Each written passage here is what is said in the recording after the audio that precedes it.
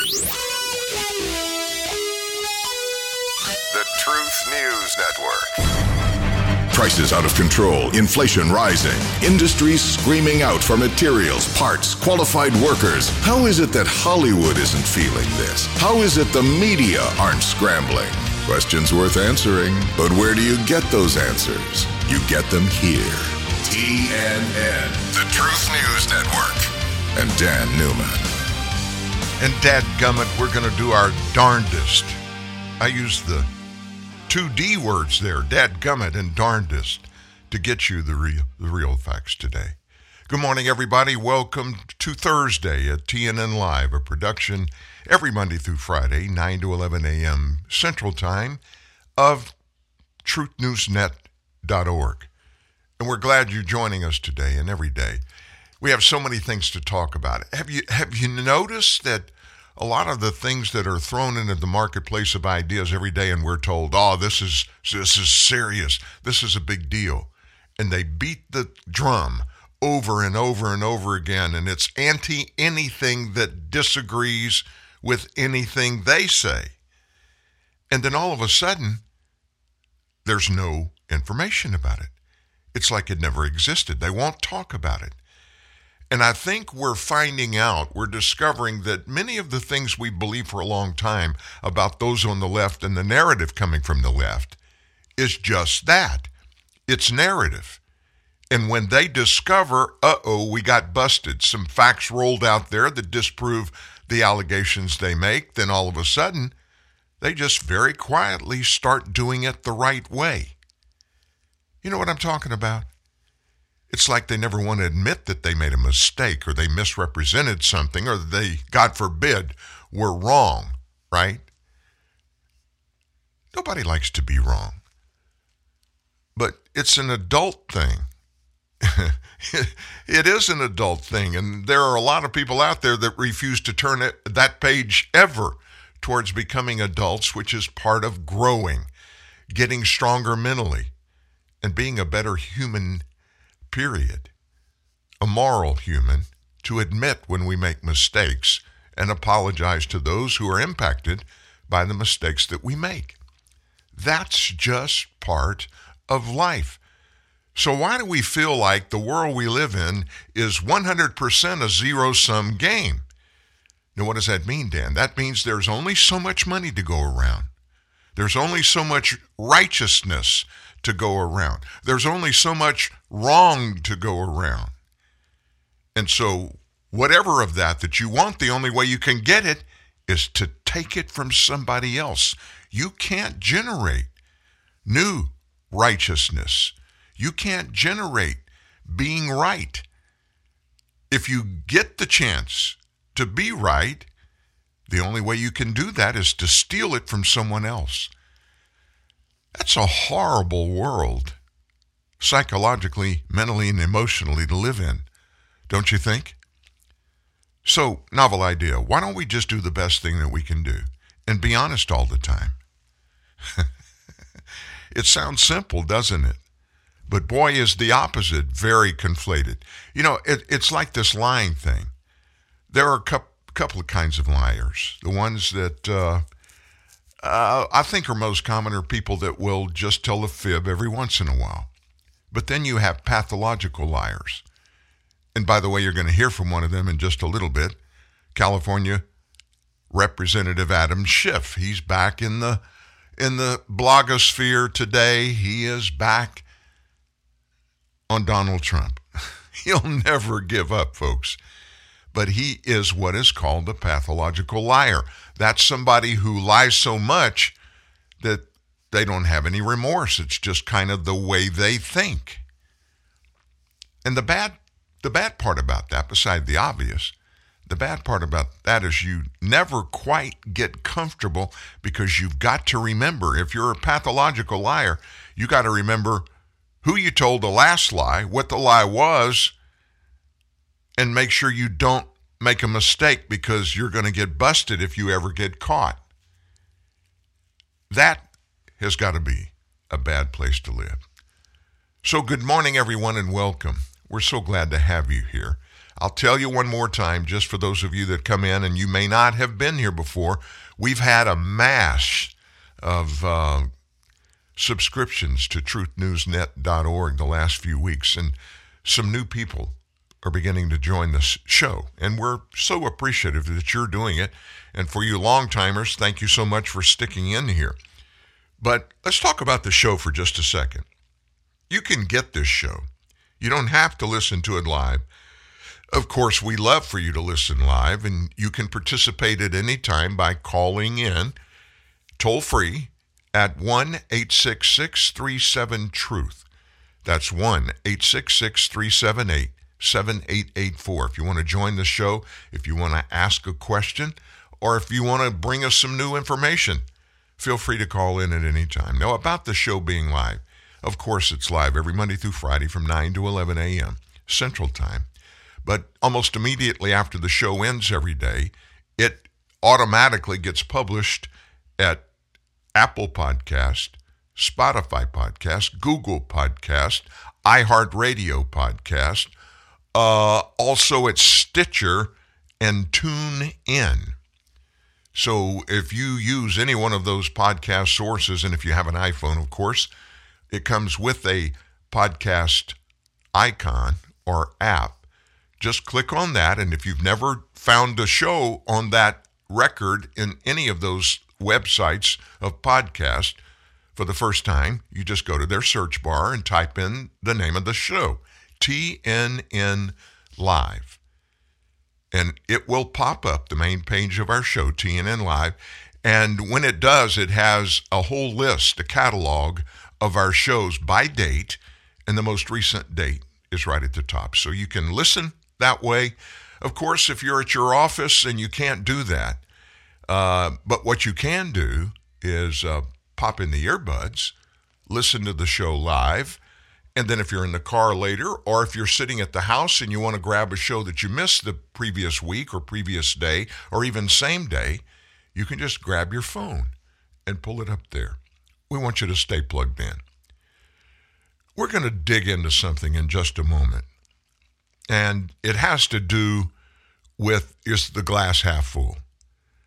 Is the glass half full or is it empty? Well, to be honest with you, based on physics, it can be both at the same time. But it's based on the way we view it. Is your glass half full or is it empty? We're going to get into that.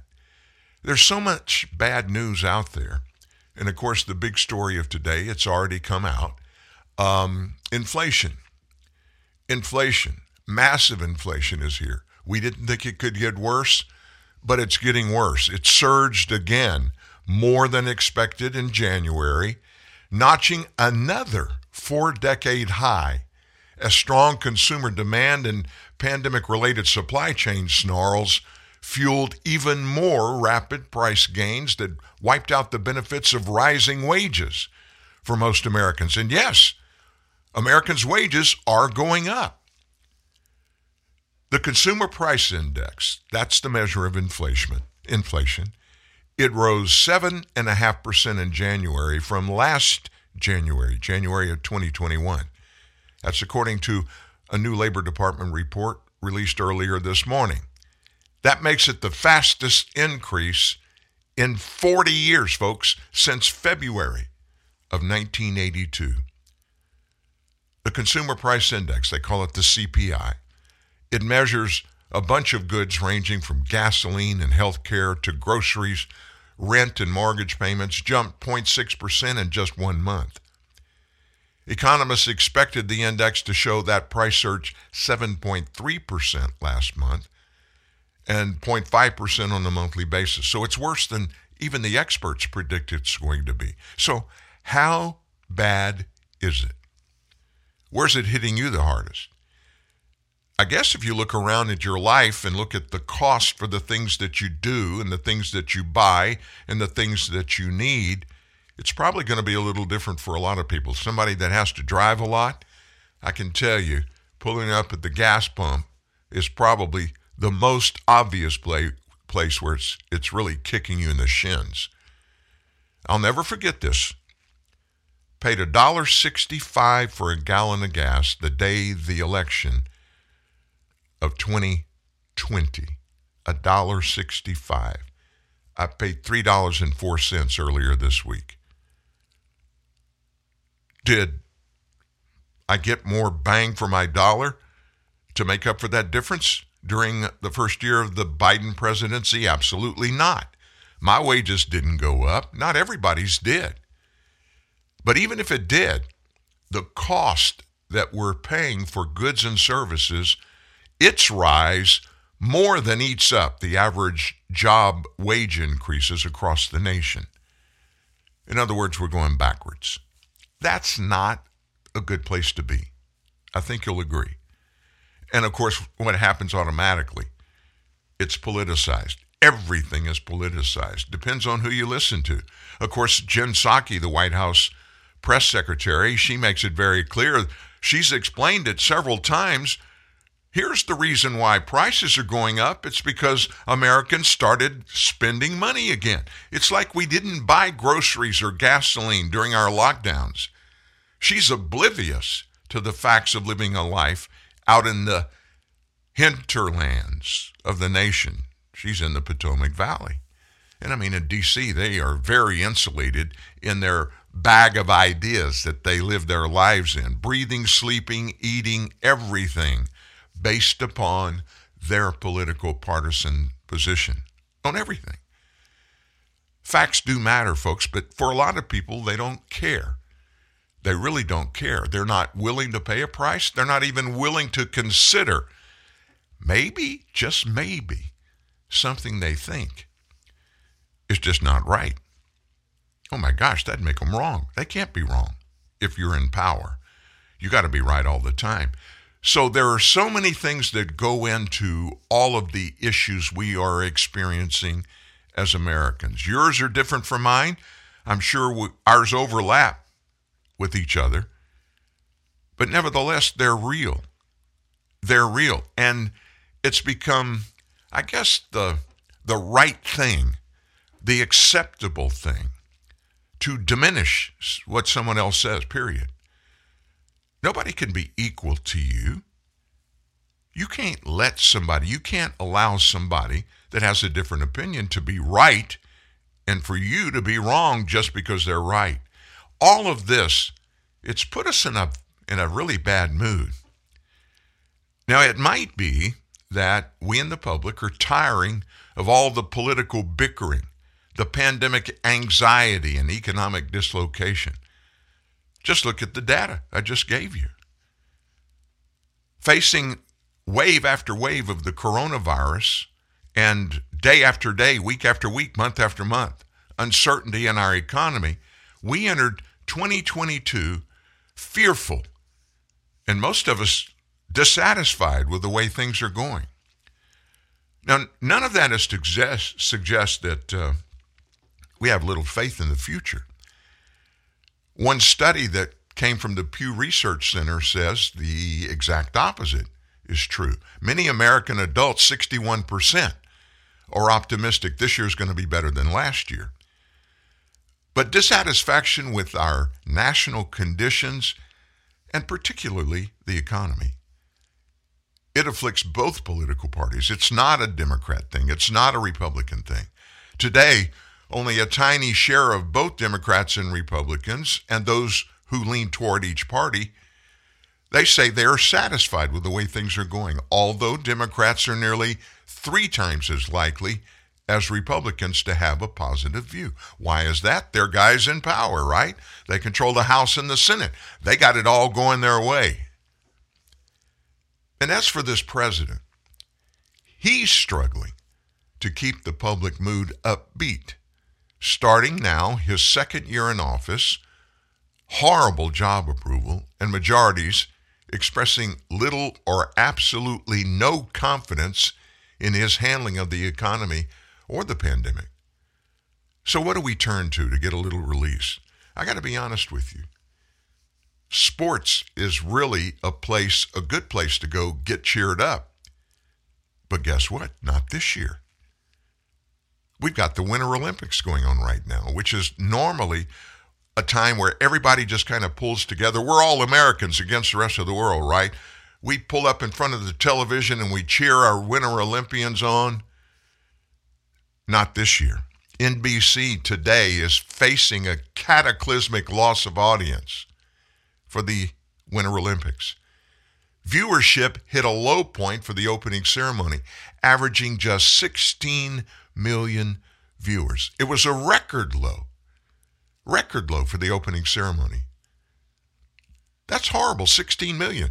1988 was the previous low record, and it was still 20.1 million. 16 million watched opening ceremonies this year.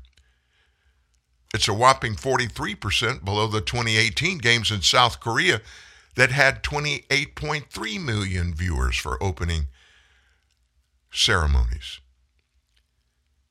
And that comes on the heels of last Thursday's rating disaster. That saw 7.7 million tune in, dramatically below the same night audiences of 2018 and 2014. Even winning gold medals might not cheer up our athletes, many of whom are deeply unhappy with conditions in Beijing, from the hotels to the COVID-19 policies. Everybody's scared to death. Not having our nation formally recognize the games, that also kind of put a damper on things. Although China's negative human rights record deserves no recognition, right? Sports can be and often is a form of diplomacy. And China's certainly not earned a gold medal for its treatment of its dissidents, its journalists, and those poor Uyghurs, nor does China respect intellectual property. So let's cut to the chase, folks. We need to get to a better mood.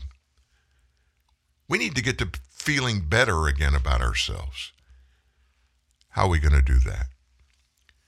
Well, maybe we ought to reach out to some folks that are pretty heavy, pretty significant in our lives. Maybe we should lean on news organizations to start reporting some better stories.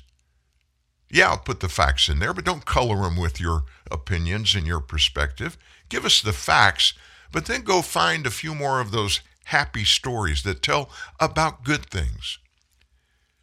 Negative news, it almost always proliferates during times of crisis, like an impending war between Russia and Ukraine. Discussions of controversies on Spotify. Who would have ever thought we'd go there? Joe Rogan would be the most trending word on Twitter, on Spotify, in his war with them. Constant updates every day about the number of COVID cases around the world and deaths from COVID. Now, all of these stories, they got to be covered. But having an endless parade of talking heads drone on and on and on about the world's problems, it could be balanced with a few more good news tales of heroism or just ordinary life in America, how people are overcoming normal problems, right? Second, novel idea, Mr. President, why don't we get inflation under control? Boy, that would help Americans' insecurity about our future. Rising prices depress ordinary Americans and those who invest in the stock market. It's impossible to ask people to be happy about paying more and earning less and getting less for your money. Even though jobs are readily available today, childcare isn't.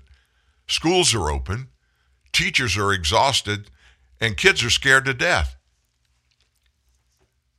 Third thing, we need daily reminders of the generosity and the grace of human beings. Nobody's talking about that anymore. And to engage with our own communities, to put together a sense of inclusion for everybody in our own towns, in our own cities, in our own states. Human anxiety is at record high levels now. Folks, we got to reach out to others and do so with compassion instead of beating them up with our political partisanship. Moods matter. Look, we're looking right down the barrel of springtime. It's just around the corner. And this is the season for all of us pulled together and lift spirits. And by the way, just thought I'd point this out. Everybody on earth is watching us. They always do, the United States. If we can find a way to come up with and convey a sense of optimism, guess what? If we make the choices to accept that and reject everything else, the pessimism, the glass is half empty, that just might make us start feeling that things are a little better. And we've got to get there, folks. I can't live in this world of negativism. I just can't. Now, I'm not leaving the world, at least not voluntarily right now. But I'm saying you determine how you're going to face everything in your life. Don't let other people tell you, make you feel a certain way. We choose to accept things emotionally, psychologically, mentally. We make those choices, even if it's just subconsciously. We all make those choices. Why, oh why, do we continue to make the choices to think everything is bad? Wow. It's not all bad, folks. You're alive. You're listening to the show today. You woke up this morning. I'm certain everybody has challenges in their lives. But you know what? You've overcome the challenges so far. So why can't you do it again and again and again? And just trust that you're going to stop obsessing about all the bad things. I guess that's a good way to start the show, right? Well, we've got something coming up. We're going to take our first break. When we come back, I'm going to let you listen to somebody that's got some great ideas and some great information about part of what's feeding this negativism that you and I face every day and what we can do about it. And it's front and center in the news world today. What is it? I'll tell you in just a moment. When it comes to online meetings, you're crushing it. But if you want to crush something that's a little more fun, why not play Best Fiends, the 5-star rated puzzle game? Best Fiends is loaded with challenging puzzles that are so much fun, and you're never accidentally on mute. So take a stress break with the cutest characters on the planet. Download Fiends for free from the App Store or Google Play. That's friends without the R. Best Fiends. Play Best Fiends. Download free. Here's the latest traffic report.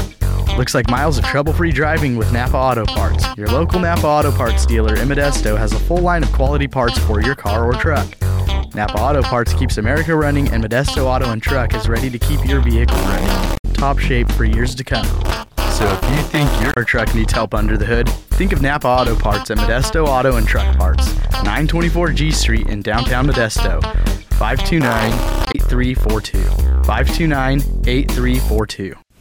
Ah, luxury. The aroma is full-bodied, the flavor is decadent, the touch divine, and the drive? Yes, the drive of luxury is simply infinity. Introducing the Infinity Luxury Test Tour. If you think you are familiar with luxury, you haven't driven an Infinity. Infinity of Elk Grove invites you to truly become familiar with luxury and take a luxury test tour. It's like a test drive, but with more luxury. We invite you to drive luxury to luxury, not for an hour or even a day, but for an entire weekend. Your choice. Select your Infinity and motor off to a luxury weekend in Lake Tahoe or Napa Valley. And yes, all the luxury is on us. Introduce yourself to luxurytesttour.com and truly become familiar with luxury. Infinity of Elk Grove is literally giving you the keys to a luxury experience like none other. luxurytesttour.com. Drive luxury, drive infinity. Infinity of Elk Grove. Expect more.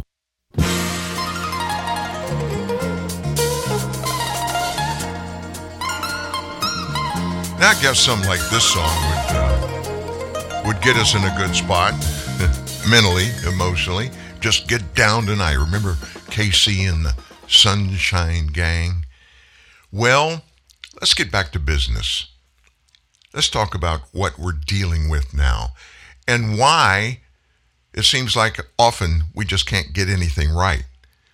Everything we do, our decisions, the choices we make somebody out there doesn't like us for making those choices. And maybe you just don't seem to fit in. You can't get it right, or what you're doing or what you're thinking isn't good enough for other people in your life. It's called identity politics. Today in America, there really is only one unforgivable sin, and that is to deviate from the accepted script when speaking of protected identity. It is to say something, whether intentionally or not, that either offends protected identity groups or that the elites find offensive on their behalf. What I think is important to grasp from the outset is that identity politics today is not just the dominant ideology when it comes to civil rights. It's the dominant ideology in America, period.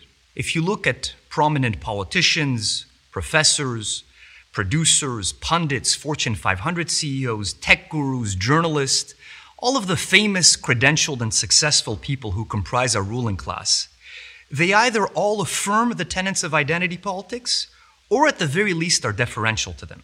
Americans are now divided into favored and disfavored groups, and civil rights law, we are told, should not apply to the favored groups. Identity politics is demanding that we judge people not by the content of their character, but by the color of their skin, their sex, and their sexual orientation. And it demands that we do so in perpetuity.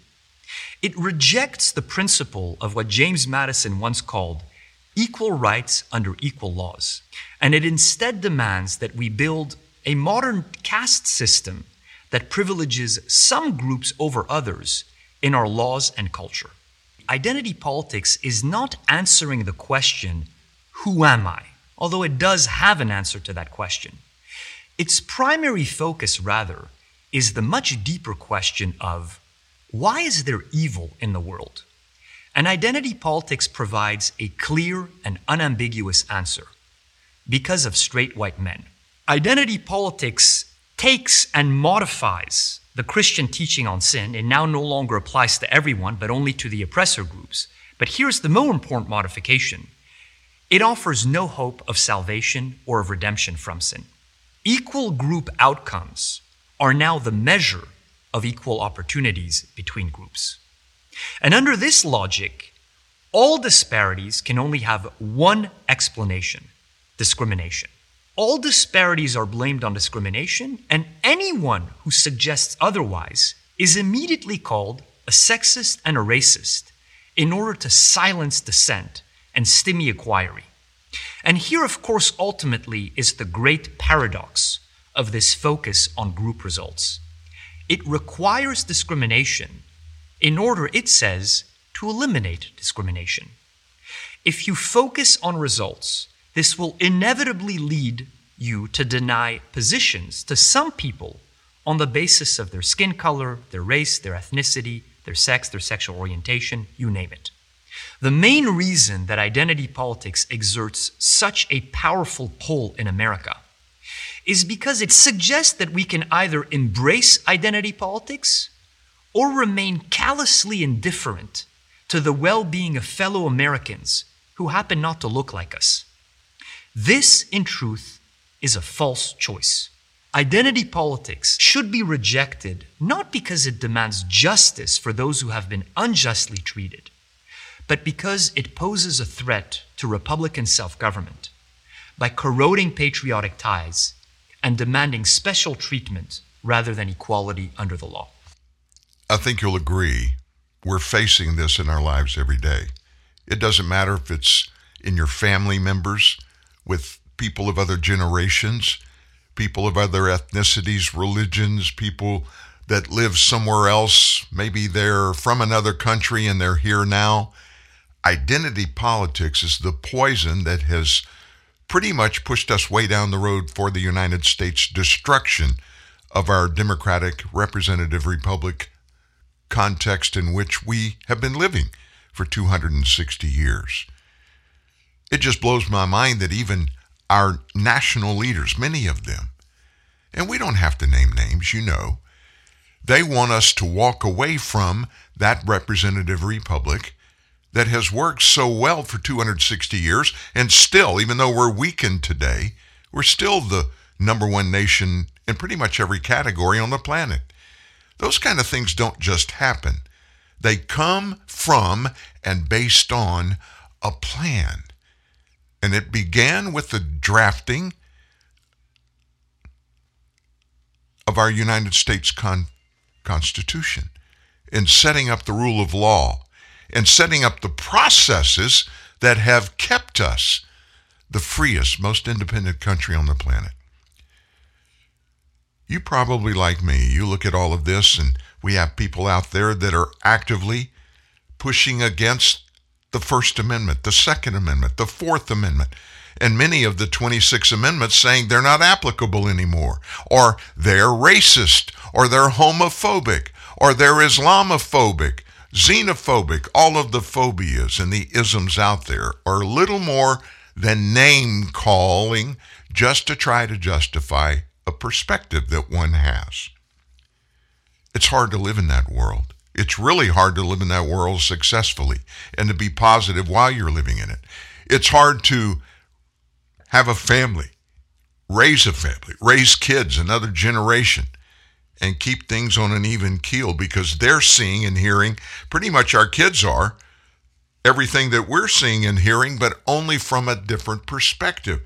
It is, in part of our perspectives that we've taught them. But folks, they pick it up every day. They see and hear things that you and I never saw and heard when we were their ages. We need to understand that. So let me just challenge you today. Start at home. Start at home. Let me talk to you for just a second about your children. My best friend, he's actually my brother, unofficial, not adopted brother, but we grew up together and we're still together almost every day. He has 7 children. And long ago he decided, and he went to his sons and his daughters, and he told each of them, look, I'm your dad. I'll always be your dad. But I want you to be able to talk to me about everything. Everything. I mean everything. Good, bad, things that you're thinking, problems you have, fears that you have. Roll it all in. And I'll promise you this, he told them all 7. I'll never judge you. I will never tell you you're wrong. You're bad. I will let you tell me everything about it, and I'm not going to judge you.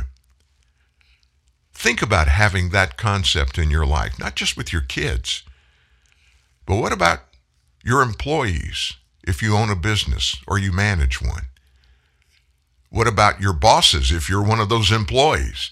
What about your spouses? What about you talking to your kids about your issues?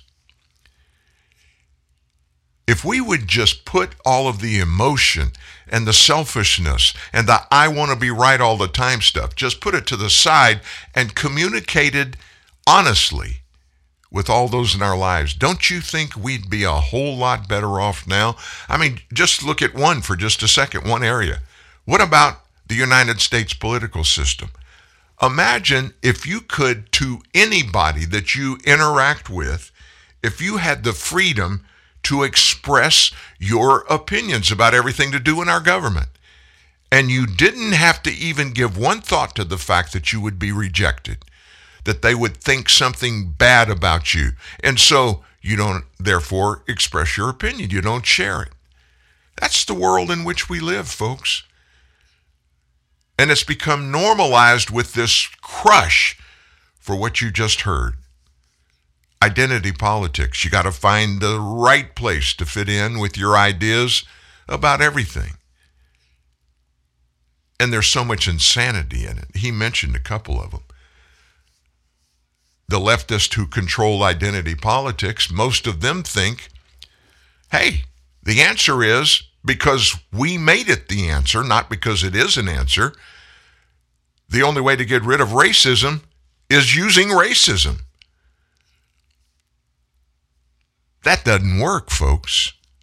All it does is create bigger, greater, wider divides with less opportunity to get them fixed and find consensus and move along whatever road we're on together. We got to get there, folks. We got to get there. And I don't want to pat myself on the back. I'm not going to do that because I have a lot of problems communicating with a lot of people about a lot of different things.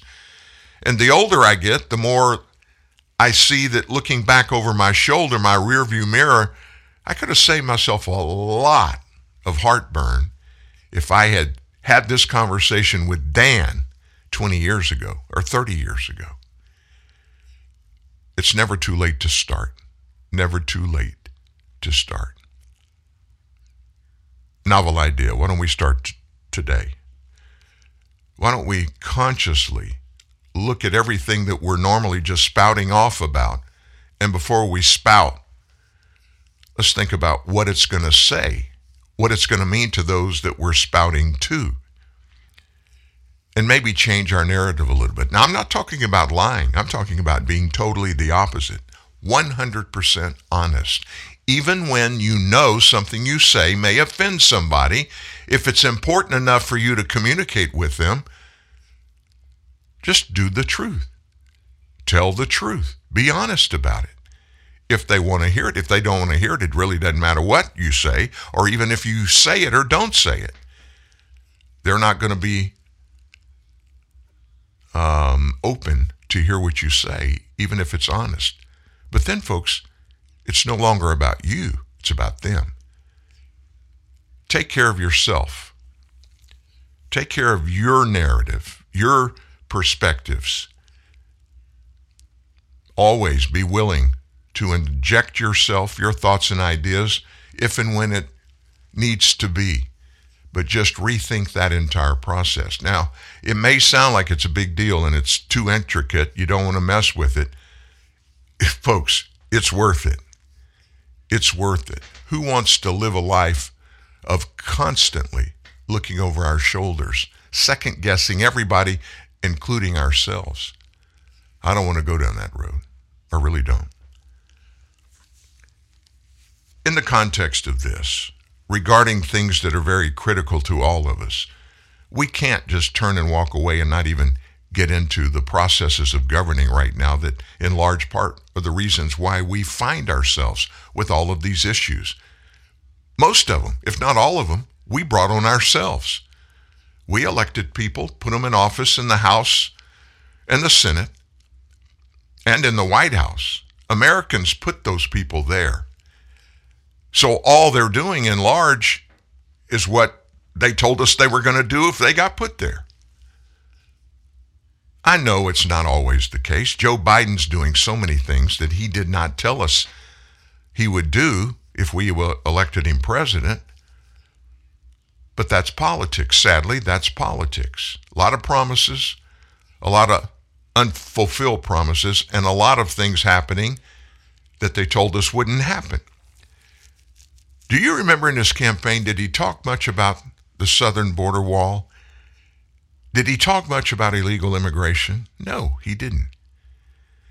And so with all of the policies that he's adopted now and put out there, most of them he had all along, he just didn't talk about them. That's kind of the way politics works. So he can honestly say in most cases, if he's ever confronted, you promised us you would stop illegal immigration. He didn't. Now, does that mean he should be honoring the law, federal laws passed by him in part when he was 40 plus years in the U.S. Senate and they passed a lot of immigration laws? It's not okay for him to turn his back on the law. He swore an oath as a president of the United States he would enforce the law. And in many cases, he's not doing that there. And that part is getting worse and worse. His Department of Homeland Security has deported just 27,000 illegal aliens. Wow, that's a big number, right? Well, in perspective of the number that they haven't deported, it's not a good number, not even a big number. 120,000 illegal aliens were released from federal custody, according to his mandates to his Department of Homeland Security. Now, you can find this report. It's buried in the DHS database, circulated by the Federation for American Immigration Reform, and it gives a glimpse, a look-see into Biden's so-called sanctuary country. Orders help massively reduce the number of illegal aliens arrested, deported, or released from DHS custody from February to September of last year. That's all in there. It's been in there. Few of us have known about it or found it. DHS Secretary Mayorkas confirmed 2 weeks ago that the Biden agenda is justice and equity for illegal aliens. Forget about that American law thing. Forget about that Constitution thing. Justice means legal, law. Not according to Mayorkas. He said this, quote, unlawful presence in the United States alone will not be a basis for immigration enforcement action. It is a matter of justice and equity as well. That, folks, is a paradox. The first word of his quote makes it very obvious. It's anti-law. I'll give it to you again. Mayorkas said this, quote, unlawful presence in the United States. Okay, unlawful means you're here illegally. So, Mayorkas, he believes and said it. It's okay. It's okay. That's not, and it should not, and it will not on our watch, instigate actions to hold you accountable for your unlawful presence. Mayorkas' orders prevent Immigration and Customs Enforcement, ICE, from arresting and deporting most illegal aliens in the U.S., including a bunch of them that are accused of killing Americans here. They've been here before. They're back now. And many of them committed murders in their home countries even after they came here and were deported previously. According to the data that we dug out, in the first 8 months of Biden's year one, only 27,000 illegals were deported, and you compare that figure to fiscal year 2020, more than 185,000 were deported. Fiscal year 2019, 250,000 were deported. That Federation for American Immigration Reform, FAIR is what they call it. The president, Dan Stein, said this: at the apex of the illegal immigration surge that began with the inauguration of President Joe Biden, Customs and Border Protection were encountering about 7,000 illegal entrants every day, not including the big number who went undetected, while ICE was averaging just 100 removals a day. For all intents and purposes, the Biden administration has implemented the radical left's goal of abolishing ICE. And they're doing it by not coming out and saying, hey, we're going to abolish ICE.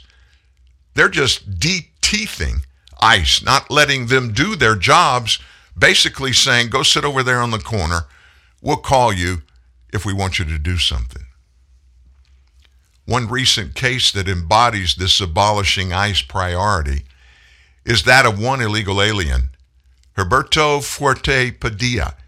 He killed 19-year-old Adrian Sofia Exum in a hit-and-run crash in November. Exum's mother, Rhonda, revealed that her daughter's killer's not considered a priority for deportation by the Biden administration. Likewise, Biden is refusing to deport an illegal alien accused of scrawling swastikas in D.C.'s Union Station.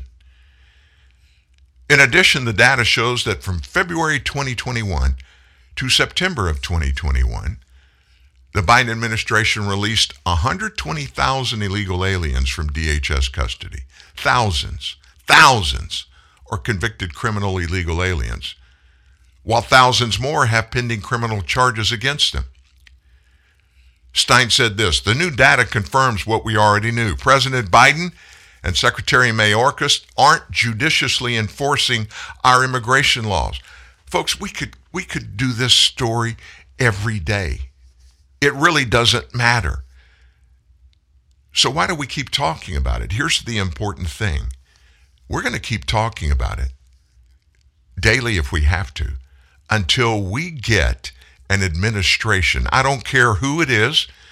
If Joe Biden decides to turn the page and do a 180-degree turn and decides he's going to, in his administration, begin enforcing federal laws, every federal law, until it's changed by Congress, I'll support that. I'll be glad with that.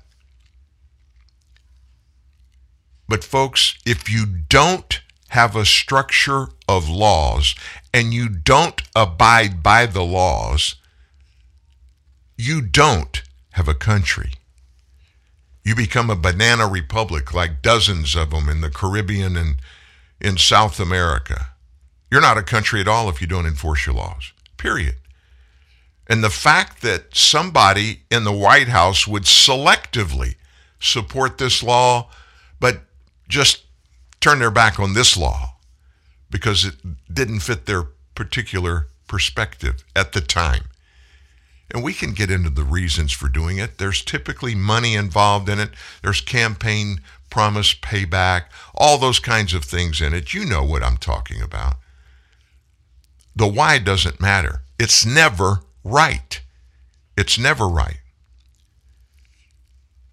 And one senator got up yesterday and he basically said, addressing a bunch of reporters, Joe Biden doesn't even care anymore. Of the long list of failures of the Biden administration, failure to secure our border has to be at the top of the list. And I agree with my colleagues who said he doesn't care. He just doesn't care. Meanwhile, the transnational criminal organizations that smuggle human beings into the United States, and you've already heard from Senator Johnson and others, mingled among those migrants that you might suspect are coming for economic reasons, are convicted felons, sex offenders, and people who've committed terrible crimes here in the United States or in their home country. And the president appears to be oblivious to, in addition to the humanitarian crisis and the security crisis, the public health crisis that was alluded to here a moment ago.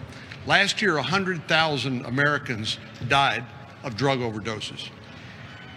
The fentanyl and other drugs that caused those overdose deaths, by and large, came across our southern border.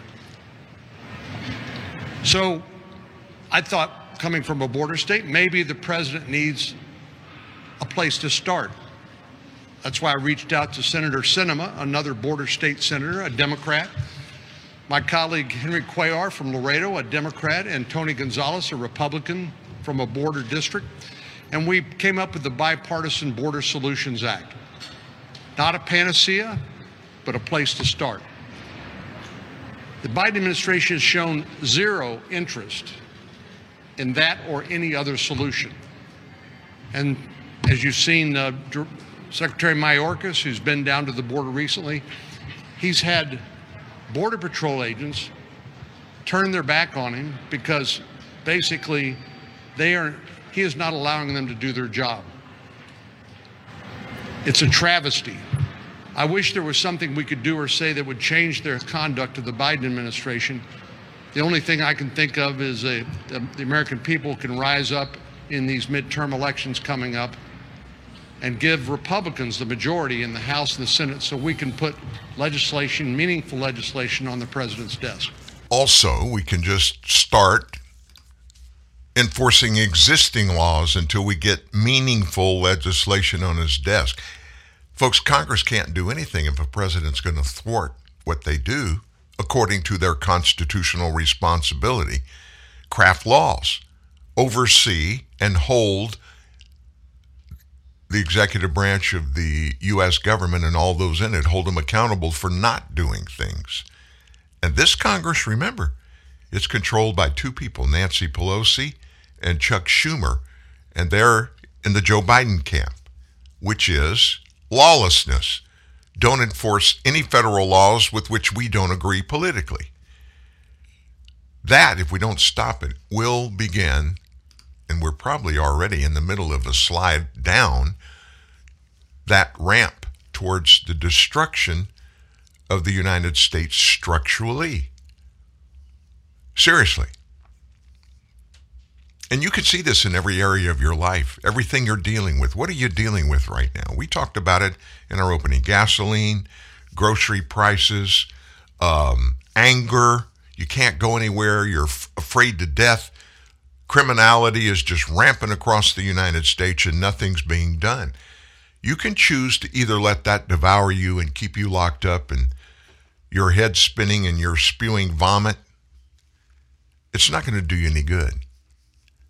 We just have to put our one foot in front of the other one day at a time and just live our lives and be optimistic and begin to try ourselves to right the ship.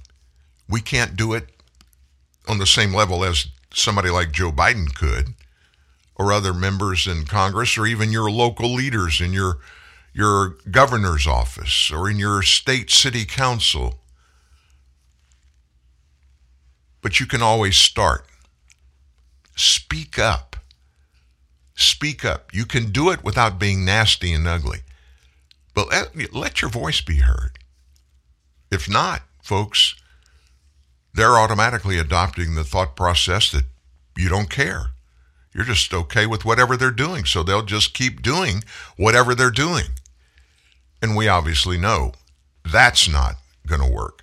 It's kind of encouraging to me that is seeing some of these governors of these Democrat states, these hard blue states, they're actually now stepping up and pushing back against things COVID related. This policy by Joe Biden, this lockdown policy that his administration has put out there, his own personal mandates, that in courts and among millions of Americans, he's getting pushback about. And he can't even agree with some of these Democrat governors in these states where they're supposed to be behind the president. I mean, just yesterday, we have several blue state governors that have announced they're doing away with the mask guidance, the mandates in their states that they put out there based upon their agreement with President Biden. But now they are really looking into the real science, not the Fauci science, but the real science about it, and they're saying, enough's enough. We're not going to do it anymore. So White House Press Secretary Jen Psaki yesterday, she defended Joe Biden's process for determining the federal government's mask guidance when she was pressed by a reporter yesterday. Some of these governors have begun to relax their masking and vaccine requirements as the numbers of COVID cases, COVID deaths and hospitalizations are on the slide down now across America. Psaki was asked yesterday if the decision to revise mask guidance would be strictly the calls of the CDC or the NIH, National Institutes of Health, that's Fauci's fiefdom, or if Biden would weigh factors including children's mental health and our economy in his decisions. And Psaki initially answered, quote, he will make the decision based on what the CDC advises. What I'm trying to determine is, what does listen mean? Does it mean that the CDC calls the shots here? Or, as these governors have done, does the president take into account the trade-offs? This is from the reporter. He didn't just accept Psaki's response. This is about public health. It's not just some kind of abstract thing in a vacuum. Kids' mental health is impacted by wearing masks. Human behavior is a part of this. The economy is a part of this. Does he take those into account, or does he just assume the CDC will do that for him? Psaki replied, what he has made the commitment to the American people on back when he ran for president, and we've tried to abide by it, is that he would listen to the data, listen to the science, Psaki said. Certainly our health and medical team, obviously the CDC is a part of that, Dr. Fauci, other experts. Well, that's the politically correct narrative out of this administration. But a bunch of these Democrat governors are saying we're done with it. A number of those governors, including in Nevada, New Jersey, Delaware, and New York now, have relaxed or even lifted their mask and vaccine mandates in just the last few days. Those governors have cited changing science and COVID-19 metrics as their justification, but the White House has not budged in its guidelines that they keep putting out there for pandemic response. They're actually giving advice, continuing that advice, or abandoning what Joe has always said and what Psaki said. Listen to the data. Listen to the science. The science does not support any mask wearing. Did you hear me? Any mask wearing. If you don't agree with that, look at our story we published yesterday, that we published the same story with the same control laboratory test on mask efficacy a year ago. 47 different laboratory control tests say masks don't stop COVID-19. They will not protect you from COVID-19. They will not protect you from transmission of COVID-19 virus cells from others. They don't work. 47 different tests. I don't know. I'm not a scientist, but I would say that would be an overwhelming commitment, an overwhelming statement about the efficacy of something scientifically determined. We're instructed by Fauci over and over again, follow the science, follow the science. Of course, he made it very clear a couple of months ago when he was confronted by Rand Paul in a Senate committee hearing about the science, and Fauci actually said this: I'm the science. Well, he's not. And I guess basically what Psaki is saying is, well, if you consider Fauci the science, then the president is going to follow the science. Psaki replied with no attachment to the truth. Here's what she said: masks are effective in limiting COVID-19 transmission in schools and elsewhere. That's not factually backed. In fact, the exact opposite is true. She said there are a range of experts who advise the president and make determinations on CDC guidance, and that the White House would continue to rely on those experts. What she's saying, folks, is exactly what we talked about in the opening and what you heard that gentleman share, explaining what is driving all of this. It's identity politics. It's power. It has nothing to do with science. We've been preaching that here at Truth News Network and TNN Live for 2 years. We began to ask questions 2 years ago, more than 2 years ago. And we got some answers, but then when we shared the answers that we got from real experts, like Dr. Judy Mikovits, like Dr. McCullough, we got called conspiracy theorist. And it's not conspiracy, it is real science. It's real science. So speaking of Fauci, he weighed in yesterday. He said the United States is almost past the full-blown pandemic phase of the coronavirus, and he is hopeful that all virus-related restrictions could wind down in a few months. Now, let me ask you this. Yeah, he's a doctor. He's the guru of infectious diseases. He's the guy. Would a real scientist make a proclamation like that is so ambiguous, that is so vague, it means absolutely nothing? We are almost past the full-blown pandemic phase, and he hopes that all virus-related restrictions could wind down in a few months. Did he expect somebody to make a decision based on that? Well, I was just thinking about just staying locked down, and I wasn't going to go outside anymore because Dr. Fauci hadn't told me it's okay to go outside anymore. I was hoping he was going to say that today, but all he did was say he's hoping. So I'm not going to go outside. I'm going to wear a mask inside. I'm a double, triple mask. I'm not even going to watch television if somebody on TV is not wearing a mask. Fauci told the Financial Times that the government response to coronavirus will eventually be handled on a local level and not federal. Does that sound scientific? Wow, Fauci said it. So it's got to be about science, right? Nope. Let me tell you what he's doing. He's doing CYA. Now, he was talking to the Financial Times. Did you see him anywhere on the Sunday talk shows this weekend? No. Why? They don't want him on anymore. You know why? Because he tells lies. He's being exposed every possible time in these interviews. He's being examined on the things that he says compared to the things he's told us in the past.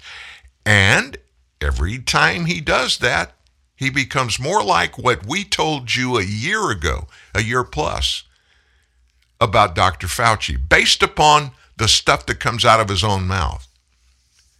He's a pathological liar about all things to do with COVID.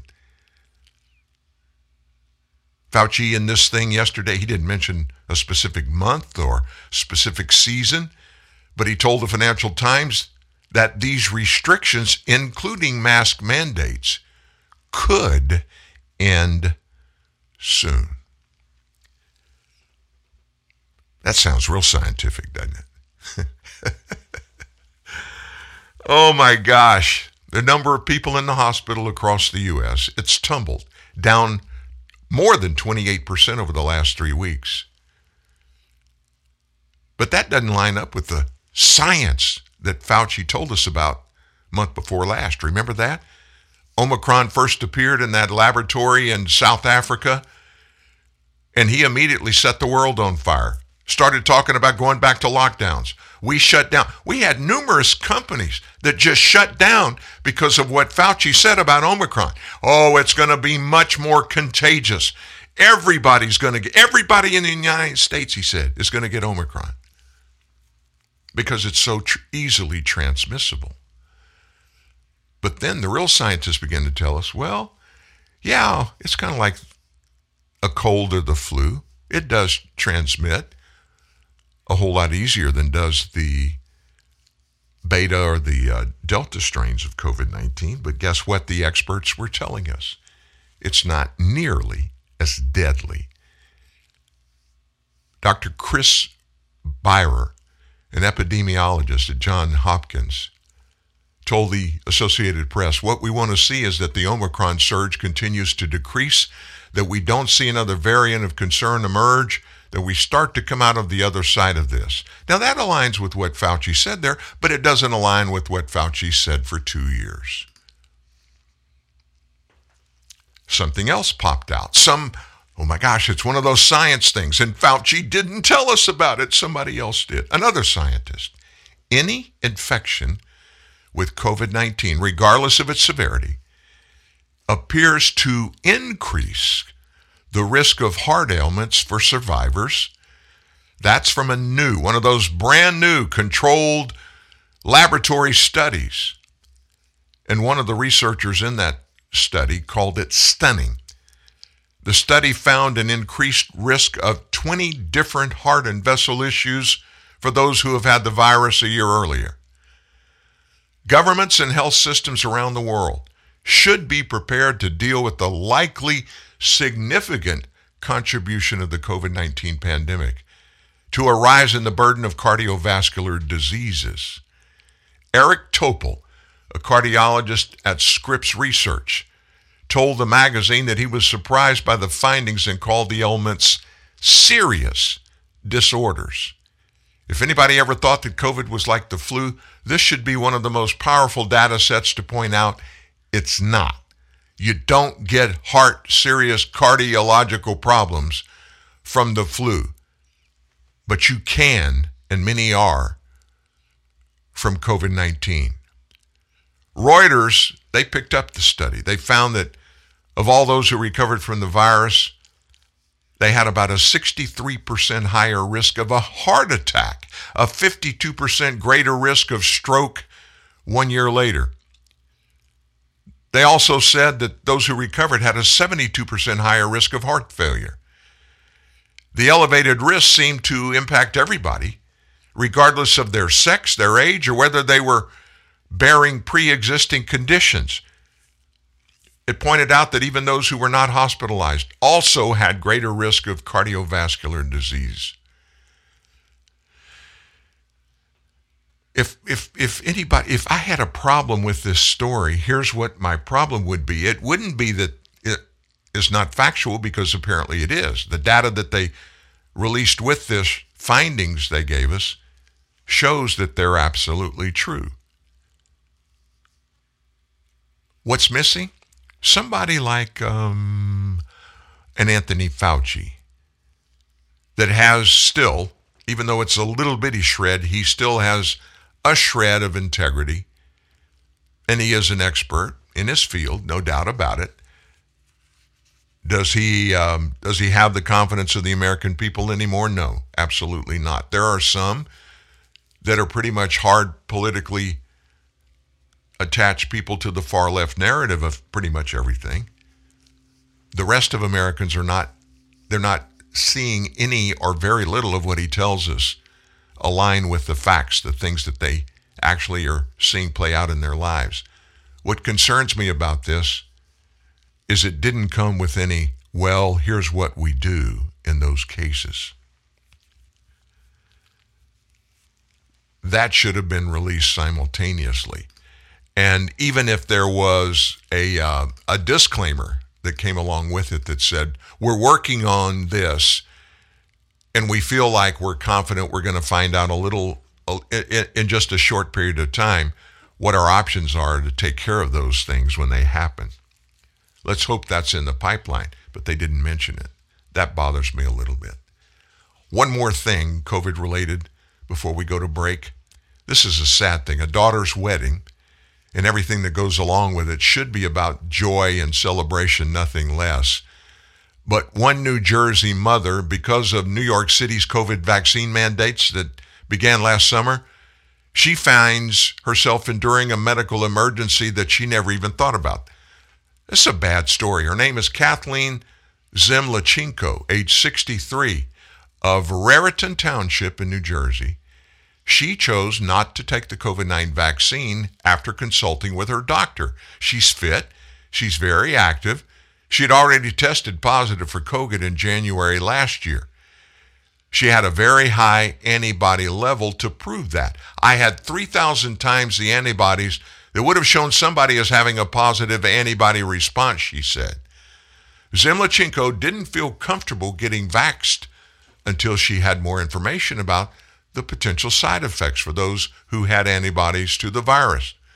Last year, after New York City's former 6'9" mayor, Bill de Blasio, after his vaccine mandates came out, she said she really had no choice. So in mid-August, de Blasio announced his Key to NYC vaccine mandate, which required you got to have proof of vaccine for any patrons who wanted to visit certain Big Apple establishments. So unless she took the vaccine, it was highly probable that she would not be allowed to join her daughter, Emily, the youngest of her 5 children, for a wedding dress fitting experience for mother and daughter at a Manhattan shop ahead of Emily's November wedding. She felt coerced. She didn't want to miss that thing. That's a big thing between moms and daughters. Our 2 daughters, when they both were getting married, Marianne and them, they went out of town, went to Dallas, went to New Orleans. It's a big deal to go get wedding dresses, wedding gowns together. And she didn't want to tell her daughter, Emily, you got to go by yourself. On August 5th, she received the Johnson & Johnson vaccine, which would give her enough cushion ahead of the mother-daughter dress fitting to be considered fully vaccinated. But 2 days after she took the vaccine, she developed a blazing headache and her blood pressure shot through the roof. She was ill enough to land in the emergency room at Hunterdon Medical Center in Flemington, New Jersey. Her blood pressure reading was 40 points above her normal level. She and her doctors attributed the episode directly to the vaccine. So after the scary episode, Zemlyanchenko was put on medication to help her address potentially dangerous hypertension. Her usual work schedule, she's a healthcare consultant, runs a business of her own, was disrupted because of multiple trips to the doctor. Her condition resolved eventually. I think she felt guilty about what happened. Zemlyanchenko said of daughter Emily's reaction to her medical emergency. But mom emphasized New York City's vax mandate and the threats around it are what made her get the jab. The family was just trying to do their best to follow the rules, and they had unexpected consequences. Let me ask you this. How many times have you seen Dr. Anthony Fauci on television? How many times have you heard him talk about vax? How many times, and you got to be honest with this, be honest with yourself. There's nobody sitting there beside you right now or probably listening with you. Did he ever talk about one of the 23,149 deaths that have happened, according to his own website, the VAERS COVID vaccine adverse event report that comes out every week? 23,149 people have died directly from vaccines since January a year ago. 23,000. Did he mention anything about the 3,903 miscarriages or the 11,765 heart attacks that come from the vaccines? Not COVID-19, but the vaccines. Did he mention that they, the CDC and the NIH, are confident that the number I just gave you, those numbers, are probably off a little bit because a whole lot of those are not reported to the CDC? How many, Dan? The number they landed on is 41 times more. It's likely, they say, 41 times more. 23,149. Now, that's the reported number. They're telling us that it's likely that 41 times that could be the real number. Let me give you what that is. 949,109 deaths. 450,000 heart attacks. Have you heard them? I mean, don't they require disclaimers on the boxes and the bottles for every FDA medicine that's out in the market? You've got to have it. You've got to show what the adverse events, likely or possible, are. There's a disclaimer. You watch TV ads. I mean, a 30-second spot, 20 seconds of it is the disclaimers about what the effects could be. Have you heard Fauci talk about any of these? Anaphylaxis, Bell's palsy, myocarditis, disability, miscarriage? No, not one time. Not talked about the numbers, won't even have a conversation about it. Why is that? Why is that? You and I both know. It's because it doesn't fit the political narrative. It doesn't fit the identity political perspective that they have to maintain, which is, we're the science. We're the ones that have the answers. You're just a layperson. You're just John Q. Public out there. Yeah, we know you're the guys and the girls that have to deal with all of our policies and things we shove out there, the deaths and the sicknesses. But you know what? You plebes out there, you just got to suck it up and continue to do what we tell you.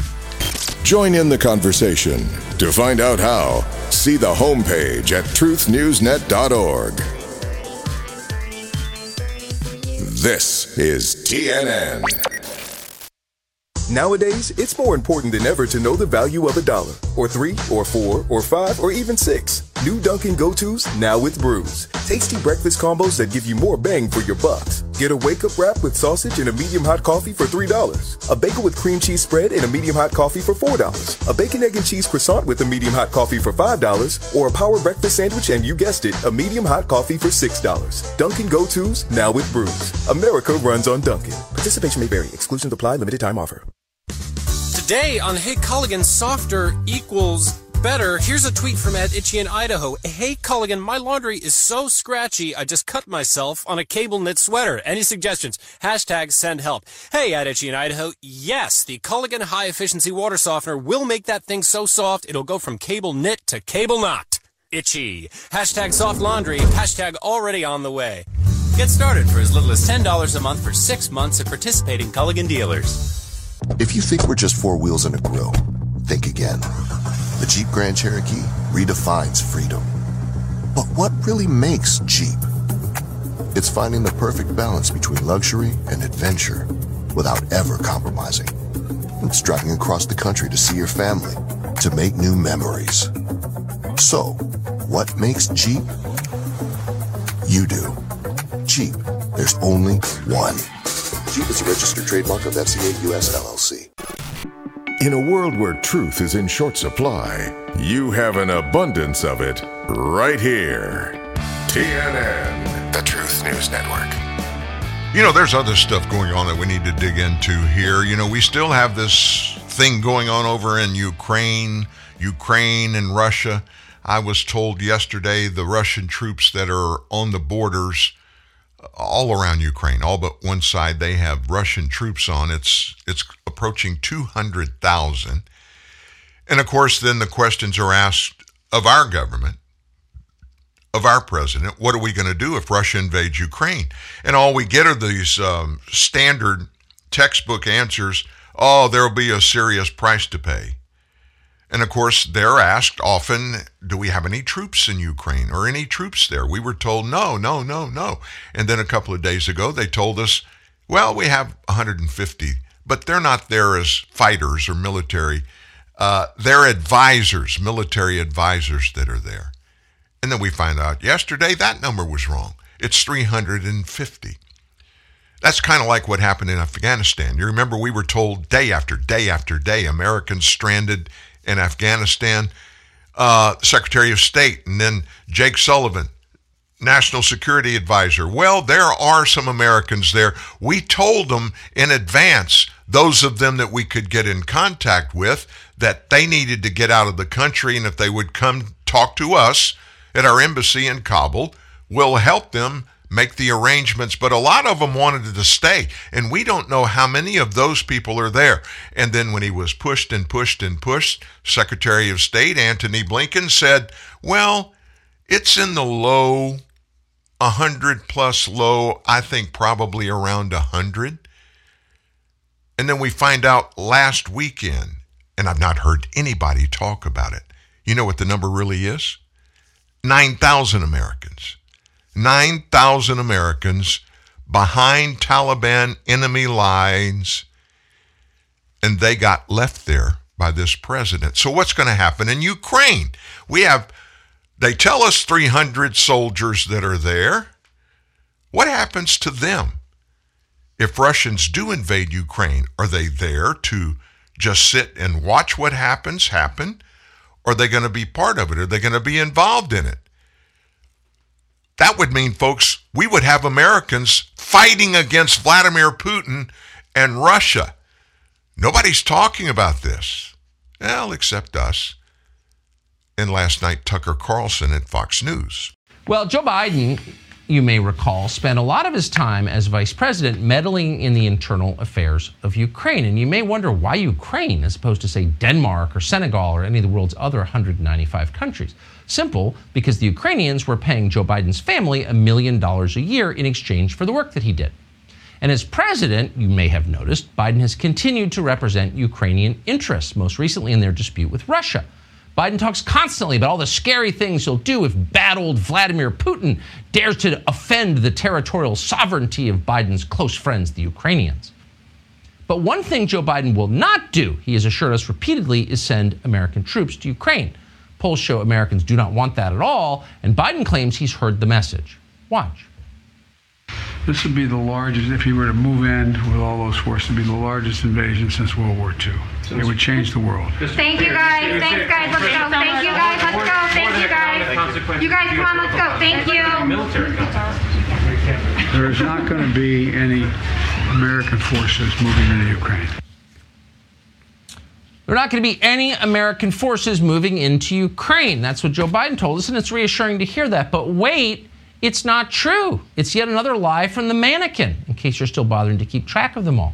Fox News has just learned that there are already more than 300 American troops in, yes, Ukraine. Now, Joe Biden's calling them military advisors, just like we did back in Vietnam. Troops, advisors, it's really a distinction without a difference. Just last week, we were told there are only 150 American troops in Ukraine. And as far as we know, the force has more than doubled in recent days. And that's assuming the new number is even real. And by the way, why would we assume that number is real? These people lie about everything.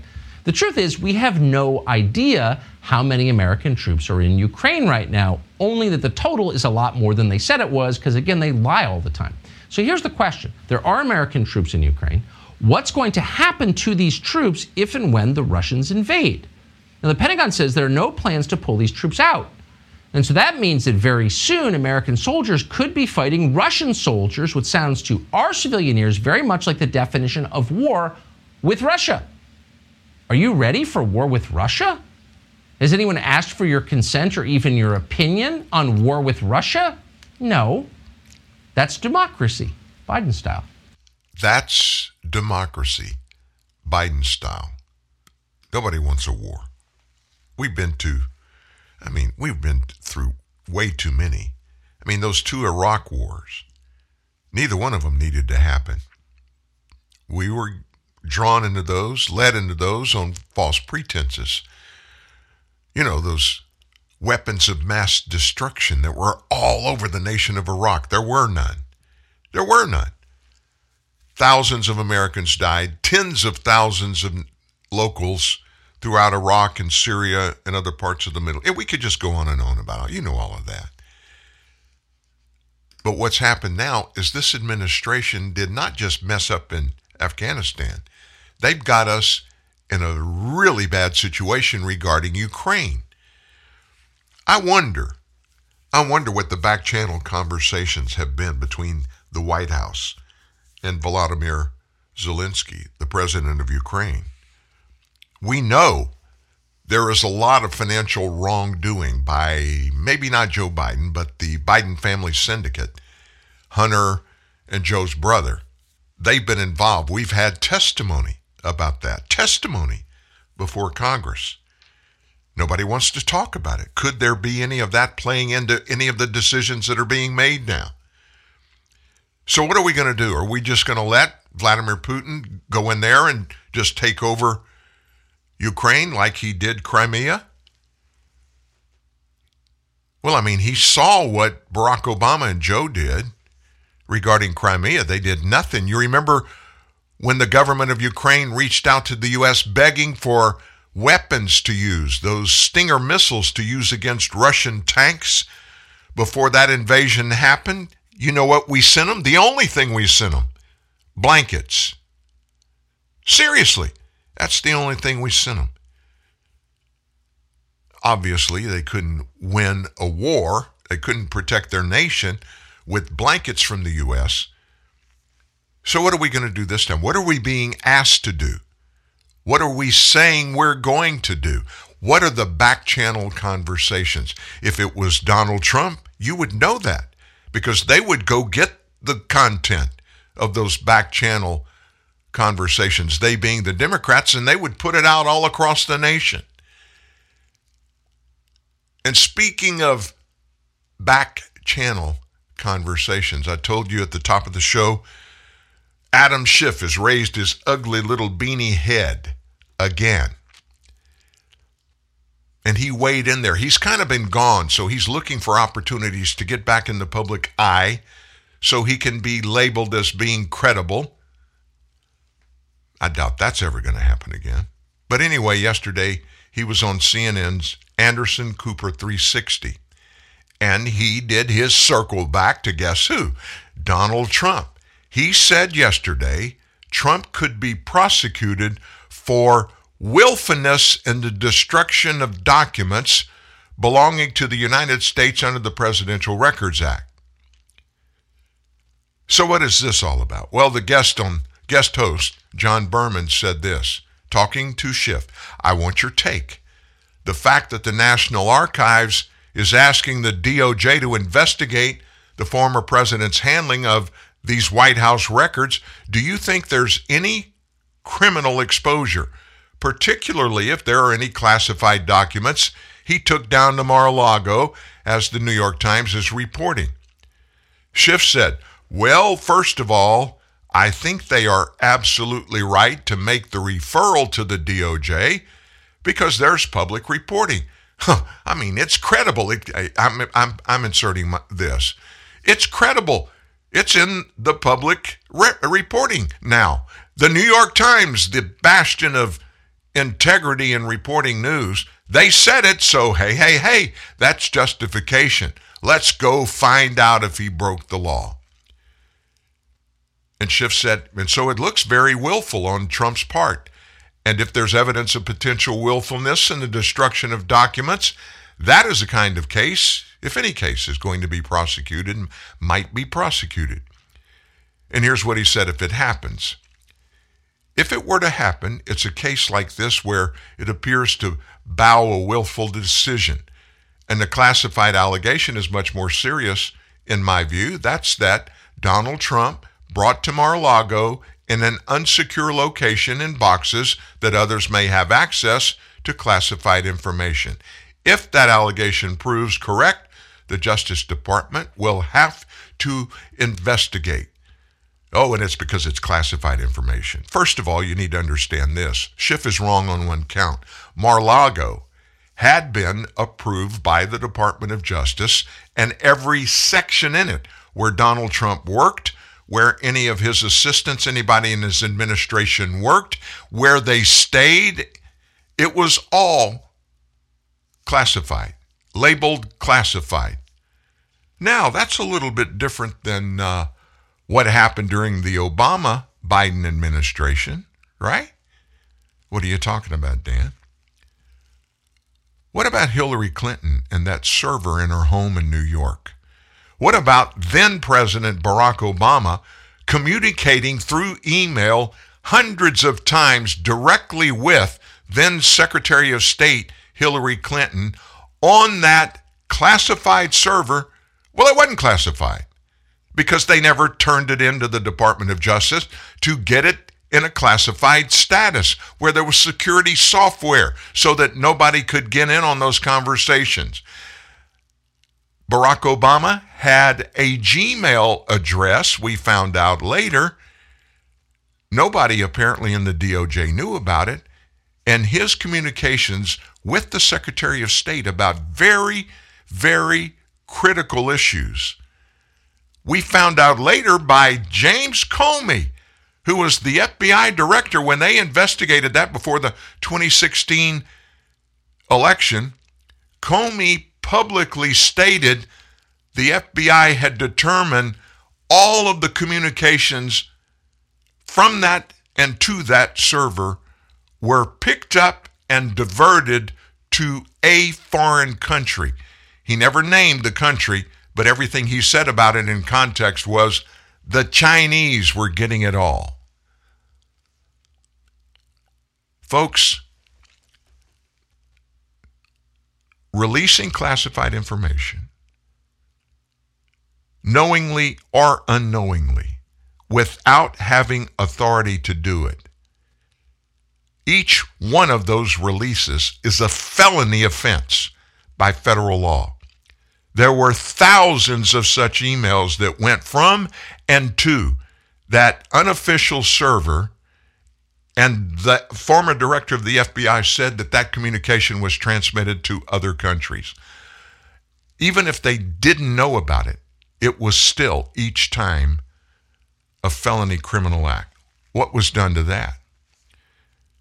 What was done to that? What about the Mueller investigation? The whole thing was kicked off by forgery and the mishandling of classified information and committing felony acts by the FBI, those in the FBI that lied to the FISA court on an application to get the authorization to illegally surveil members of the Trump campaign. And so they surveilled. They never found anything that even pointed to possible Russia collusion. And this pinhead, Adam Schiff, he's pointing to nothing more than a story in the New York Times. New York Times stories about everything to do with Donald Trump, almost without exception, have always been debunked. That's enough talking about Adam Schiff. So let's just circle back to the Russia story. We've got a Russian story going on right now. So we need to ask some questions. We need to get some facts. Nobody's talking about it. Nobody's talking. The press aren't even asking Psaki and Joe. Of course, he can't hear. And usually when he hears, he can't respond. So that's like, he's an empty suit. So before the Biden administration imposes any sanctions on Russia, Republicans in Congress, the media, should ask some questions. I think they're the only ones that have access to do so. In his many years as president, vice president, chairman of the Senate Foreign Relations Committee, every single U.S. foreign policy blunder that happened in all those years had Biden's fingerprints all over it, every one of them. Last year it was Afghanistan. The same team of advisors who oversaw the Afghan fiasco, Secretary of State Blinken, General Mark Milley among them, are giving us dire warnings about Russia. So do you feel reassured? There certainly is a strong case that U.S. sanctions could cause some severe economic hardship to Russia. But sound strategic thinking includes at least three different components. One, a well-defined objective. Two, the close adaptation of means to whatever that objective is. And three, a careful consideration of any unintended but harmful side effects that may follow. Kind of like 9,000 Americans getting stuck behind enemy lines in Afghanistan. So let's talk about sanctions. This should have already been had by Joe Biden in the Oval Office with Anthony Blinken, if nobody else. First, what is the objective of any sanctions we may put on Russia? Most likely, the purpose of those would be to stop Russia from invading Ukraine or to roll back a Russian invasion if one occurs. But we've got to look at it from the other side. Stakes are really high for Russia and for Putin. To be seen to yield to U.S. pressure would be a big blow to their prestige, and it might even cause Putin to fall as president. Russia has for a long time premeditated an invasion of some lesser incursion. That's what Biden called such a lesser invasion, and has prepared for U.S. blowback. So far, Putin hadn't even flinched. But Biden's number one objective is to bring about regime change in Russia. That's what many people in Russia believe. If that's true, the Biden administration owes it to us and our allies to be much more forthcoming with information. An attempt to restructure the international order in a fundamental way like, Russia, could easily lead to a major war, another world war. And even if we came out on top, consequences for everybody concerned would probably be catastrophic. That's question one. Number two, what would be the effects of any of our sanctions on our friends and allies, including Ukraine? Russia would they're going to respond if we sanction them with some of their own. Those could inflict a lot of harm on friendly nations. When Russia cut off gas supplies to Ukraine back in 2008, Ukraine's economy took a 20% hit overnight to national production. So does Biden think if we sanction Russia, Ukraine's going to get a free pass this time? What about Germany? What about other European allies? They depend on Russia for natural gas. That Nord Stream 2 pipeline, although it hadn't opened yet, it's been built specifically to supply Germany's energy needs with gas from Russia. So if, as the State Department is saying, the Nord Stream 2 pipeline will be just a hunk of metal at the bottom of the ocean, how would Germany get its energy? Third, are we Americans prepared for Russian retaliation? Wow. There's no reason to think that the U.S. would be immune if Russia retaliates, if our sanctions bite them deeply. Since their banking institutions would be our primary target, it would be natural for Russia to respond in kind. Putin's hackers could target our banks, our stock exchanges, our payment systems, and the like. Me and my company, we got nailed from Russia about 6 or 7 years ago. They locked down overnight our entire computer network. And it cost us a fortune because they held us hostage. That was in the early days of Bitcoin. We had to go, I didn't even know what Bitcoin was. We had to go find where to do it, how to do it, to get our computer networks unlocked. You don't think something like that would be probable if we invade Russia, if we go to war with Russia, we sanction Russia? Fourth, can Biden and his administration count on our allies in Europe to support those sanctions? What level enforcement can we believe they're actually going to give us? Our European allies were equivocal in supporting past sanctions against Iraq and Iran, but with Russia, would they do better now? What about our other allies? Russia can't meet its needs for semiconductors. It's got to look to outside sources for that. This is a major Russian vulnerability, but can we be sure that South Korea, for instance, which is a major manufacturer, will not meet that demand, maybe indirectly? Fifth, wouldn't sanctions drive Russia and China even closer? I think this should be number one. Our economic sanctions against Russia back in 2014 promoted greater trade between those two. Will China stand by and watch Russia be strangled when they're already economic, military, and diplomatic partners? It seems more likely than ever that China would enable Russia to go around any of our sanctions if Biden goes down that road. Sixth, won't crushing economic sanctions hasten the days when powers like China and Russia bring down the global financial architecture that gives the U.S. our immense leverage? You probably hadn't thought about this. The more often the U.S. uses sanctions, the more determined our likely targets will be to create alternative global financial systems. Power is best conserved when its exercise is restrained. The threat of doing things is usually more effective than actually doing those things. When have U.S. sanctions ever worked? This is the final question we should ask. When have they ever worked? As international relations scholars have argued, the effectiveness of economic sanctions is pretty doubtful. I mean, we put sanctions on Russia back in 2014 after it invaded Crimea. They obviously have not deterred Russia from encroaching again on Ukraine. U.S.-sponsored sanctions against North Korea haven't ended its nuclear program. We froze $9 billion in Afghan state assets after the Taliban took power. Have those upended the Taliban? The U.S. maintained sanctions against Saddam Hussein's Iraq for a bunch of years and against Cuba for even longer. Where's the success stories from any of that? A lot of Americans like me, we're asking these questions. We're not getting any answers. I'm telling you, folks, we're in a scary situation.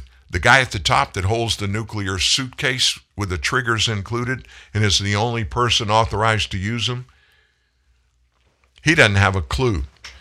And I'm sorry, but I don't expect any really good policy procedures and decisions to happen on his watch.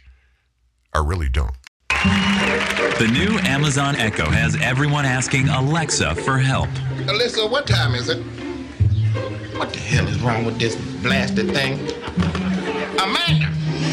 But the latest technology isn't always easy to use for people of a certain age. These kids done bought me a busted machine again. Odessa!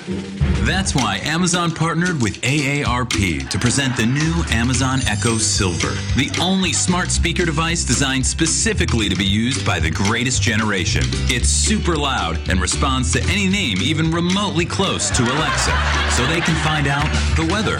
Allegra, what is the weather outside? It is 74 degrees and sunny.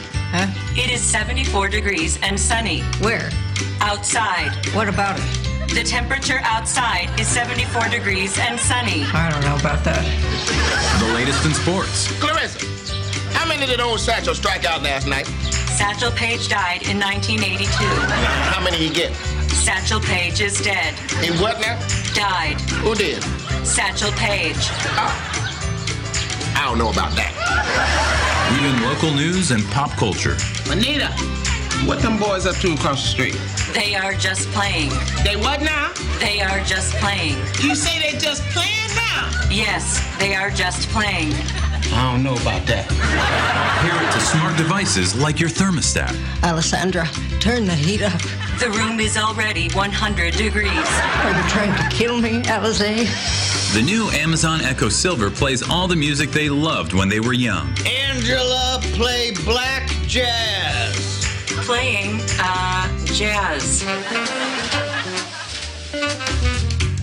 It also has a quick scan feature to help them find things. Emilia, where did I put the phone?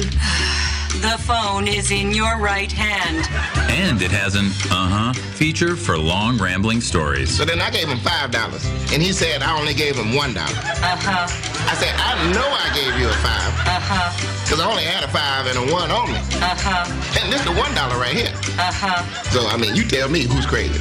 Amazon Echo Silver. Get yours today. I said get yours today. To order Amazon Echo Silver, send a check or money order to Amazon.com right now.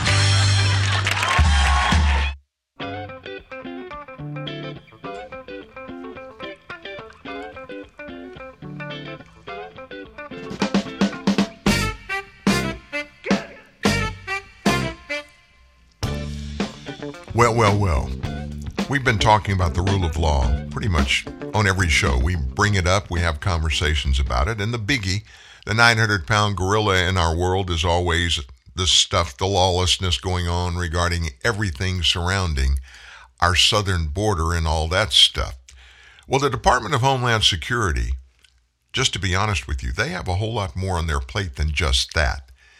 But one thing sticks in the minds of a huge majority of Americans. We want all laws to be enforced. If they're federal laws especially, they must be enforced. And that means by everybody involved in the process that is supposed to do it. From the top down, that would come initially from the White House through the departments that are involved in that in the Department of Justice, the Department of Homeland Security, and any changes that need to be made or should be made or can be made have got to come through the United States Congress. That's the way laws constitutionally are structured. Nobody has any authority to change any law, adjust any law, or not enforce any law that is passed by Congress and signed into law. Well, overnight I learned, and it kind of makes me sad, a group of Republicans, Representative Maria Salazar is a Republican from Florida, along with 6 other House Republicans, have introduced an amnesty plan for illegals in the middle of the largest wave of illegal immigration in our history. Her legislation is titled the Dignity Act. Would make the nation's 11 to 22 million illegal aliens, we don't know the number, and I think actually it's more than 22 million, would immediately make those illegals, however many they are, eligible for green cards and eventually naturalized American citizenship, so long as they stick to a very strict 15-year process. It's amazing how out of step Representative Salazar is with the Republican Party and certainly the Republican base. That's according to Rosemary Jinks of Numbers USA. We're in the middle of a historic border surge. Her response is to propose the largest amnesty in U.S. history. So who are the others in there with it? Those Republicans. Dan Newhouse of Washington, John Curtis of Utah, Pete Sessions of Texas, Jennifer Gonzalez Colon of Puerto Rico, Tom Reed of New York, Peter Meyer of Michigan. Last month, Kevin McCarthy, the minority leader in the House, he's a Republican from California, he vowed to not even consider any amnesty plans for illegals if the Republicans take back the House in the midterms this year. The amnesty violates that pledge, indicating that, assuming McCarthy is Speaker and he sticks to his words, which it's not a sure thing, folks. It's Congress. Come on now. They're subject to change their minds 20, 30 times a day. But assuming he does stick to his guns, it stands no chance in the House that would be led by McCarthy in the next Congress. We know first and foremost one of our greatest strengths is the rule of law. So you have to have an immigration system based upon the rule of law. McCarthy has said that again and again. This amnesty that they're talking about would give permanent lawful resident status to about from 1.5 to 3.5 million illegals enrolled and eligible for former President Obama's DACA program. All other illegals would be eligible for 10-year work visas as long as they pass a criminal background check and pay a $10,000 fine. Illegals would not be able to receive any public welfare in the 10-year program. Then after holding work visas for those 10 years, illegals would be eligible to go through a 5-year program to get green cards and become naturalized American citizens. Requirements for this side of the amnesty include taking U.S. civics courses, paying more in fines, and conducting community service. This is an unserious proposal by unserious people. Also thrown into Salazar's amnesty are provisions to require E-Verify nationwide to ensure employers are not hiring illegals for American jobs. Also, to bulk up the U.S. Border Patrol with 3,000 new agents and restarting construction of the border wall. Salazar's donors include, now listen to this will give you an explanation of why. They include big agriculture companies like Grimway Farms, massive investment and asset management firms. Why is that? Those big agriculture companies, many of them are publicly traded companies, which means there's stock involved that trades on the stock markets. That means you can make them really, really valuable and make tens of millions, if not billions of dollars selling stocks, beefing their profits up. How do you get to a profit line in business? There's only two ways to impact the bottom line: revenue and expenses. You can hire illegal alien workers, not legally, but you can get them to come to work for you, and don't enroll them in any kind of federal programs, no Social Securities. Don't put them on your legal payroll. These big companies can pay them under the table, and more of that money goes to the bottom line because they can pay them far less. In all of 2021, more than 2 million border crosses and illegals arrived at the southern border. More than 500,000 of those arrivals were released into the country. They're in there. They're making that 12 million number look stupid. Nearly 45,000 were put on commercial domestic flights and flown into the country, kept here, flown into the country free of charge, and are just out there doing whatever they're going to do out there. These are Republicans, folks. These are Republicans. How about some more evil? You've heard us talk about Blackstone. Blackstone is reportedly the largest private equity firm on the planet. So it came to light that something really underhanded has happened.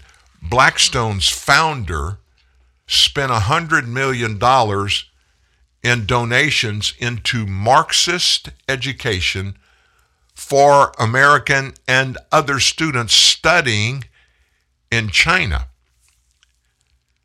His name is Steve Schwarzman. He launched a $100 million plan to create a global education scholarship program, not here, in China. And he wants it to rival the Rhodes Scholarships offered at Oxford University. Schwarzman has been called the supreme leader of Blackstone, a Wall Street firm. Listen to how much money they have there. They're managing for their clients, $684 billion. They went public in June of 2007, but Schwarzman reportedly still holds an iron grip over the whole operation. He only owns around 20% of the company he founded way back in 1985. Schwarzman's also been called the China Whisperer because of his close connections to the Chinese government and China's business leaders. Peter Schweitzer's book describes Schwarzman as jokingly claiming he served both as the unofficial U.S. ambassador to China as well as the unofficial Chinese ambassador to the United States. The Schwarzman Scholars Program, that's what he's calling it, is based on Tsinghua University, which Schweitzer describes as a training ground for Chinese Communist Party and government elitists. Chinese dictator Xi Jinping, he's an alumnus of the school, which has an institute for Xi Jinping thought on socialism with Chinese characteristics for a new era, established with the cooperation of the Central Committee of the Communist Party. Students from around the world, but especially the U.S., would come and be exposed to the Chinese communist system. Schwarzman explains his goal in setting up the program is that recipients would return to their countries able to interpret the massive change in China in a way that calmed fears and misunderstanding about the country. This is really happening, folks. They're killing people. They're slaughtering people over there. Their human rights violations are monumental, and they're documented. And this guy, this is one of the most wealthy companies in the world, in world history, and he's got all that money at his disposal. Red-handed documents the cozy financial and political connections between the Chinese government and some of the most powerful people here include powerful U.S. financial institutions like Blackstone, Goldman Sachs, and BlackRock. In 2007, the Chinese government and Communist Party bought a 9.9% stake in ownership in Blackstone, and they paid $3 billion for it. The Chinese government transaction with Blackstone yielded Schwarzman some very powerful allies. A guy named Liu Jihui, head of the CIC when it made that initial investment, later became Beijing's finance minister. While officials from both the Obama and Trump administrations have characterized China's Belt and Road Initiative as a challenge to our global position, Schwarzman has actually praised it as a wonderful program. Chinese officials are pleased with the Schwarzman Scholars Program, as they should be. I mean, come on. He just opened up the pockets of one of the wealthiest countries on earth for brainwashing of American students that they're going to pay for to go over and learn how benign the Chinese Communist Party policies are and bring those back to our country and then indoctrinate us. Doesn't that make you feel warm and fuzzy? Speaking of China, let's circle back. Let's do a Jen Psaki. You know Liz Cheney, Republican Congresswoman from Wyoming. She's one of two Republicans that agreed to serve on Nancy Pelosi's January 6th lynch mob to go out against everybody that was there on January 6th in 2020 that were there peacefully protesting in the most part. Well, because of that, the Republican National Committee censored her and the other person, Winsinger, from Ohio, representative. censured both of them, and the Republican Party has come out and they've announced they're going to support the Republican in Wyoming that's running against Liz Cheney. But she's got some other problems. Came out overnight. Her husband's firm is in bed with several Chinese companies and several dictatorial regimes.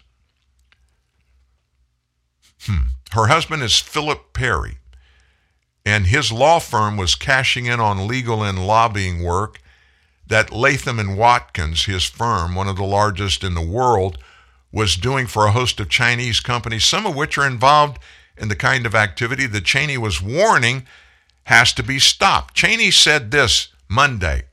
She called on the U.S. to stand up to the generational threat posed by China while unveiling a major report on Beijing's malign behavior. At the same time, her hubby's law firm is doing all this work for a bunch of companies linked to Chinese military, Chinese intelligence, and Chinese security service companies. Now, all of the work her husband did is legal. He didn't work directly on any of those accounts, but as a partner at the firm, he makes money from all the work the firm is doing. This just is beyond the pale. I'm sorry, folks, I don't get it. I don't understand it. I don't agree with it. I don't think it's American, and I certainly don't think it should be going on. Well, that's going to wrap it up today for Thursday. We'll end the week together tomorrow morning, 9 to 11 a.m. And don't forget our bullet points over the weekend. And this show goes on the road Monday and Tuesday. We'll be on the air with you live from Nashville, Tennessee. Have a great day. See you tomorrow morning. We love you at TNN Live. For a while, to love was all we could do. We were young and we knew in our eyes were alive. Deep inside we knew our love was true. For a while, we paid no mind to the past. We knew love would last every night. Something right would invite us to begin the day. Something happened along the way. What used to be happy was sad. Something happened along the way, and yesterday was all we had. And oh, after the love was gone, how could you leave me on?